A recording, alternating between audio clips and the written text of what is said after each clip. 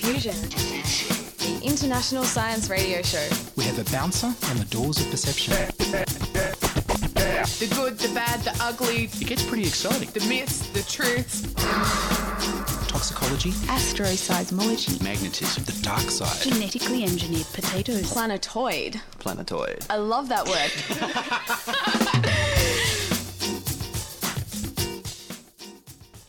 Hello and welcome to Diffusion. Feel amazing and bizarre science wriggle into your brain. I'm Dr. Julianne Popple. On this edition, we'll feature medicinal maggots and seagrass meadows. But first up, here's the news with Victoria Bond and Ian Wolfe. Astronauts may need to take the unprecedented step of temporarily abandoning the International Space Station if last week's Russian launch accident prevents new crews from flying there.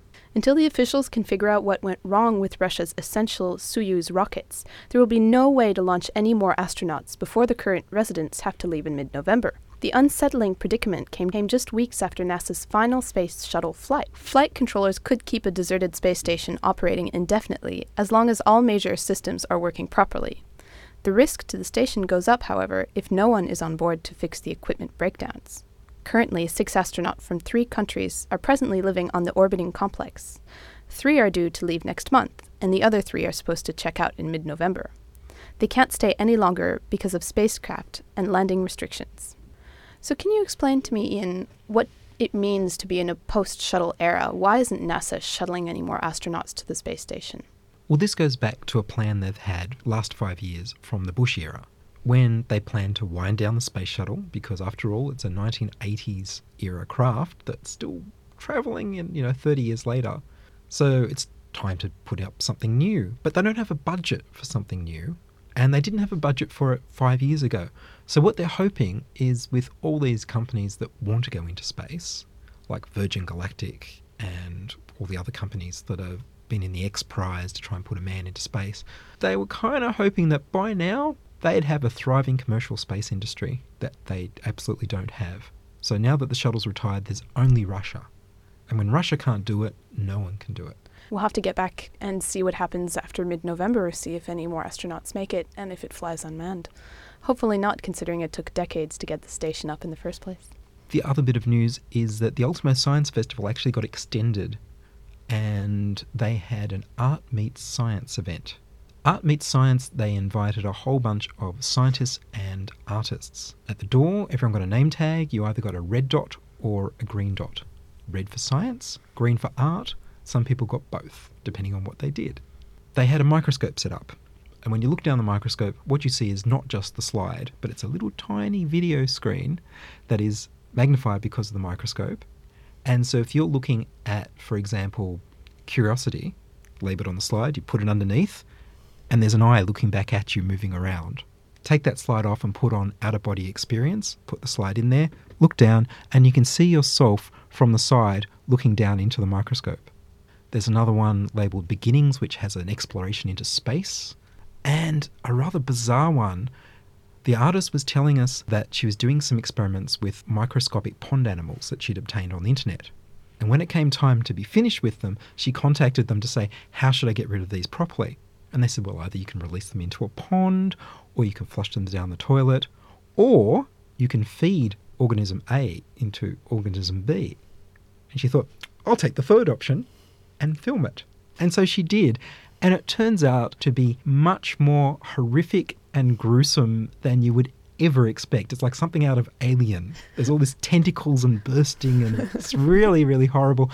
And that was the 5th slide, that you got to put that underneath and wow, into your face. Stellark, the famous Australian artist, was there, and they have an installation at the Powerhouse Museum that you can go and see of his articulated head. An articulated robot arm, like an industrial robot, that has a monitor on the end with a computer version of Stellark's face. Now, this face looks at you, and it doesn't just look at you. If you move around the glass enclosure where the arm is to keep you safe from an industrial robot arm, the face will follow you around. It will blink, it will look at you, and if you speak, it will speak back. And in fact, if there's 2 of you, we thought, we'll see what happens if one of us goes left and the other one goes right.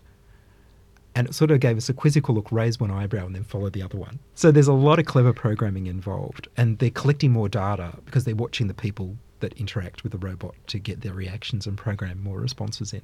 There were 2 extra robots there that were mobile on wheels, and they also had monitors with Stelarc's face, and they also responded.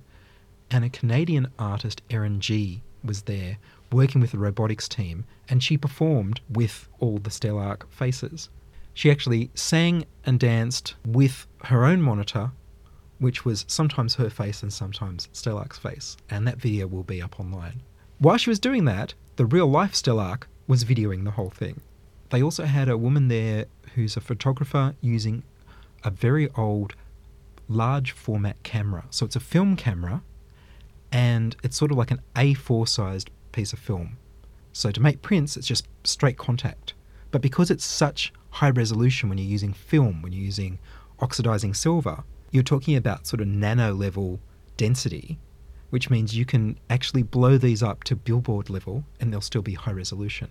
And she's photographing all the odd and interesting gadgets in the Powerhouse Museum, and they're beautiful photographs. And the last thing they did was they had a speed meeting. They had all the people with red dots, the scientists, sitting on one side of a long table, and the people with green dots on the other side, the artists. If you had both dots, then you got to choose which you wanted to be, and you had a short conversation with each person and then moved on to the next and the next and the next. So how'd you go, Ian? Did sparks fly? It was a very interesting night.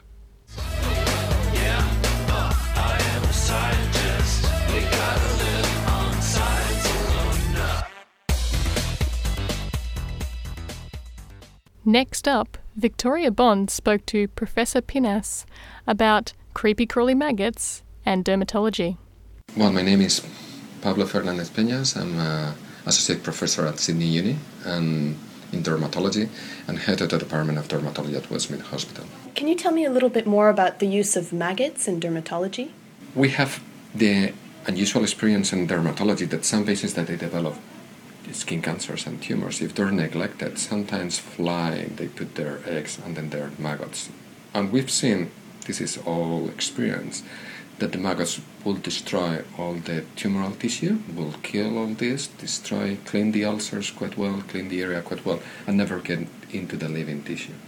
So that was a good finding, and what some groups decided to explore is because cleaning an ulcer from all the necrotic tissue is quite important, and we usually have been using what is surgical debridement, so we take a blade, clean the ulcer, and try that the ulcer is healing. On the other hand, maggots, they're quite good. They only go to the necrotic tissue, they're not ever going to touch the living tissue, and could do the job for us. So there's a few groups that have been exploring this technique, and now it's available here, and we have used that in our patients. So the maggots would actually be beneficial to the healing process of these ulcers? Mainly, we know that in ulcers, in cutaneous ulcers, the presence of necrotic tissue or high amounts of fibrin is going to slow down the healing process. So we need to take it out. We could do chemical debridement, we could do surgical debridement, or we could use maggots that are going to do the job for us. And one big advantage to compare to the surgical, that is painless. And is that because they're very precise or slow about it? Why? Yeah, mainly because they're very precise. They only eat what they need to eat and they don't touch anything else. It's quite interesting. And do you think you could just explain a little bit why the fibrin is there in these ulcers? Yeah, when you've got an ulcer, all the fluid and the proteins that we've got in our body, mainly our body is 70% water, so the water is going to drain. The fibrin that is in the blood is just to contain that the blood and the water is not getting out if we've got a wound. That's the role for the epidermis, but if we've got a wound, it's that the epidermis is gone. So this is the second line of defense. So the fibrin is trying to contain all the fluids inside the body and trying to create a membrane that is not as good as the epidermis to avoid products or bacteria, microorganisms, substances going into the body. So it's a type of temporary protection for the body while the healing process takes place. So we've got this fibrin that could be good if you're in the outback, but we know that in the long term it slows down the healing process.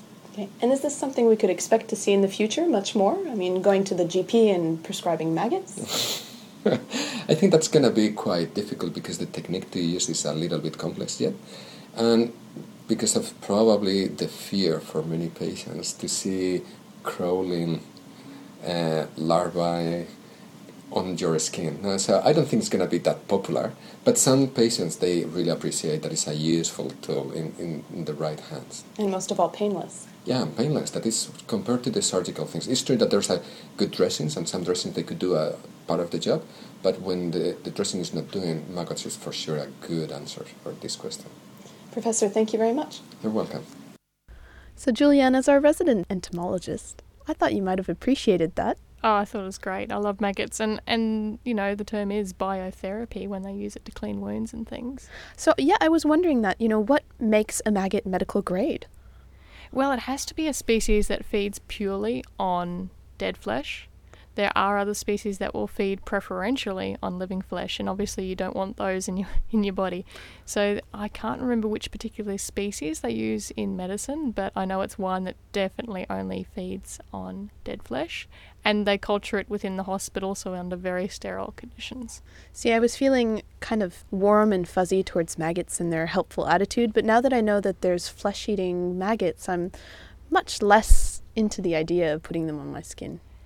Well, these ones are great because, I mean, from what I understand, you don't actually feel them when they're actually feeding on the flesh. You don't really feel them. What patients have commented on in the past is that you can feel them if they crawl out of the wound across your skin, then you feel it, and that's can be unpleasant just because it, tickles. But they actually put some gauze around the wound to stop that from happening, so the maggot crawls out, they'll remove it. But in terms of ones that feed on living flesh, that's mostly a problem for sheep and livestock. Very rarely, unfortunately, you'll see cases in nursing homes where elderly people will have infections or infestations of maggots, but that's very rare, fortunately. And from what I understand, I mean, this is hardly a new technology. People have been putting maggots on wounds for millennia. Yeah, and actually there's a great story. Have you heard the story about the Stinson plane crash in southeast Queensland? There was I can't remember exactly when it happened, but I think it was in the 40s or the 50s. A light plane crashed in the Lamington National Park area. One of the guys had a nasty wound to his leg.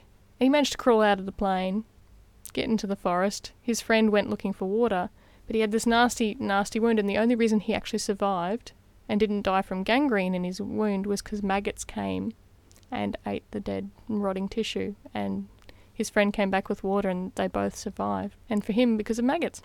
And it was the same time period as well, World War II, that they would bring maggots to the soldiers to prevent gangrene. It was exactly the same reason. One way to really sell maggots to people in terms of a biotherapy is to look at the alternative, which is a very harsh metal scrubbing brush, which I heard is very painful. So, painless, but psychologically a little bit creepy crawly. I'd take that any day over a painful scrubbing brush. And that was Victoria Bond speaking to Professor Pinnas of the Dermatology Department at Sydney University. You're listening to Diffusion Science Radio. Send emails to diffusion@2ser.com.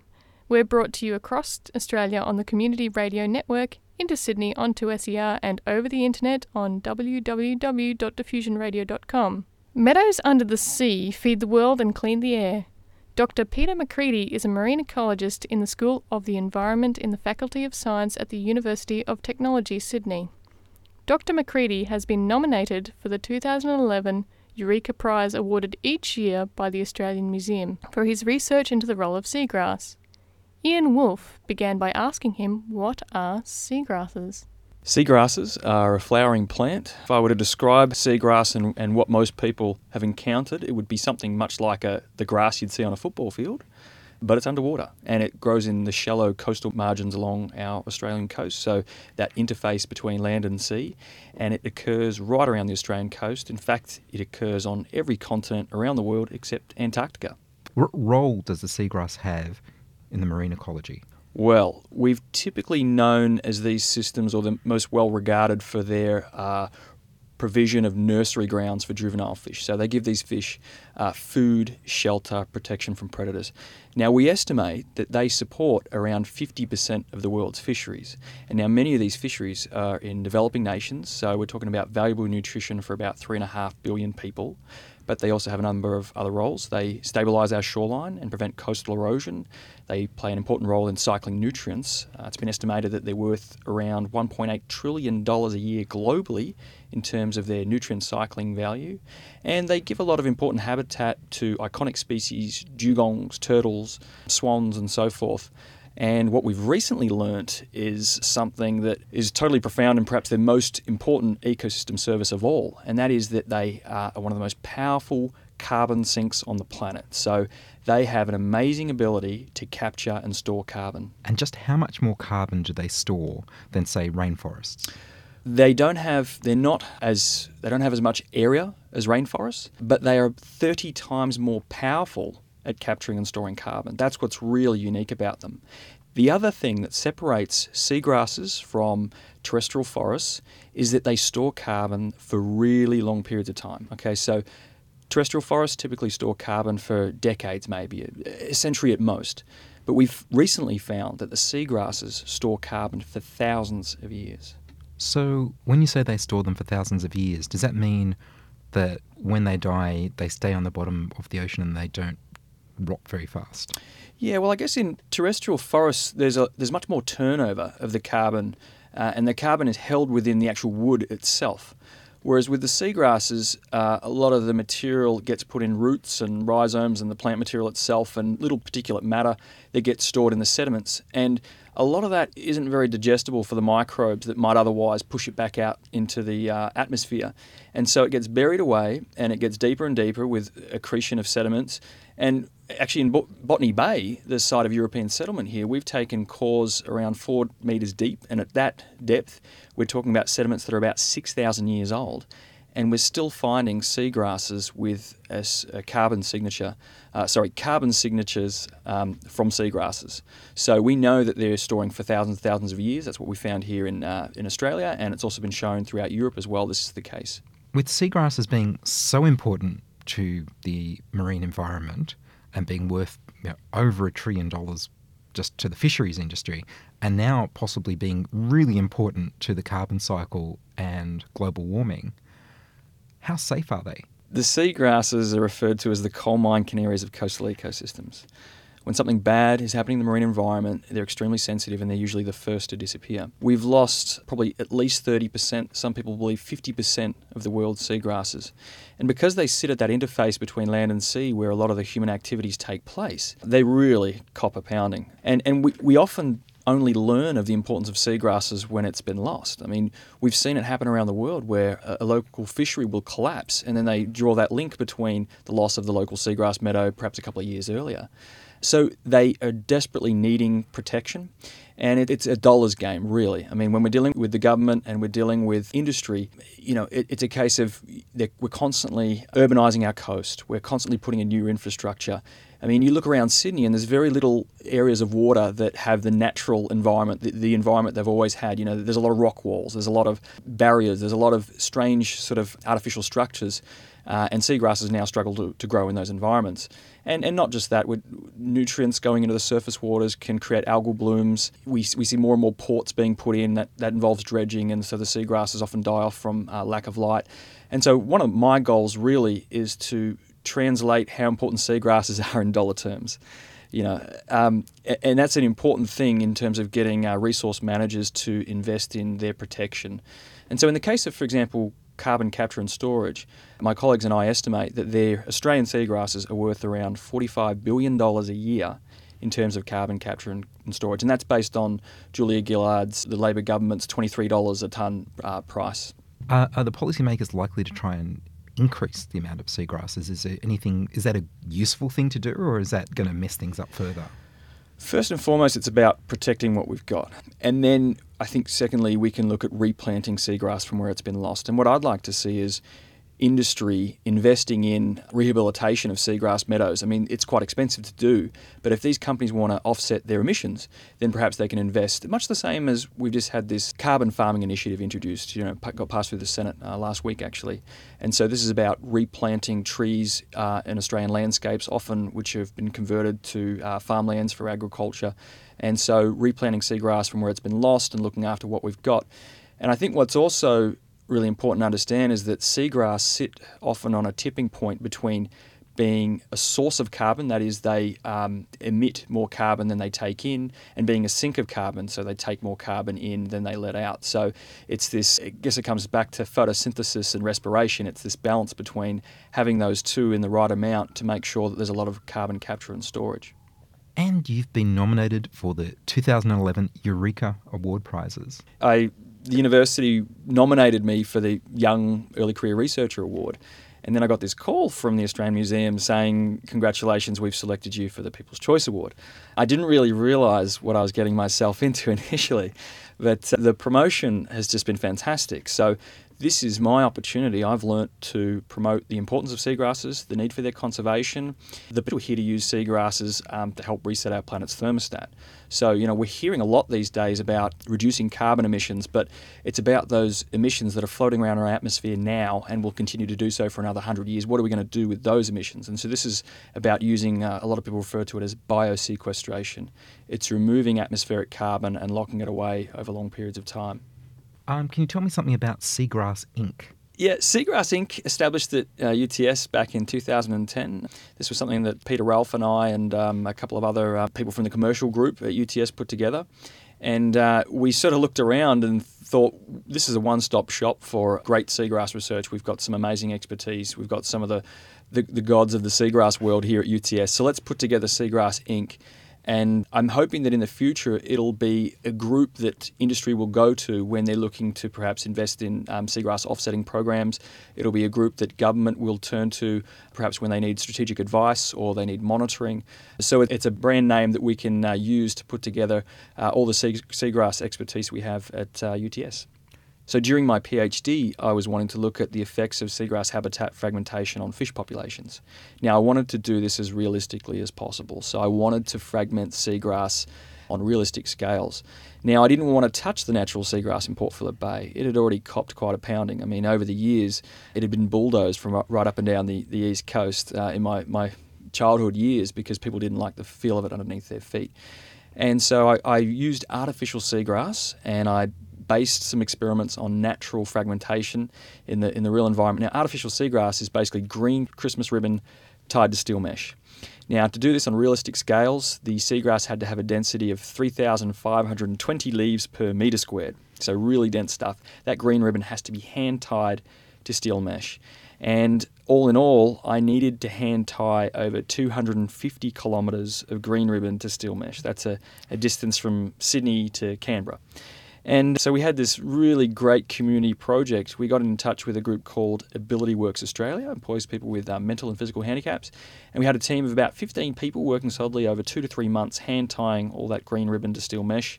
And that artificial seagrass has been used in half a dozen or so major experiments and has been published in the peer-reviewed literature and worldwide.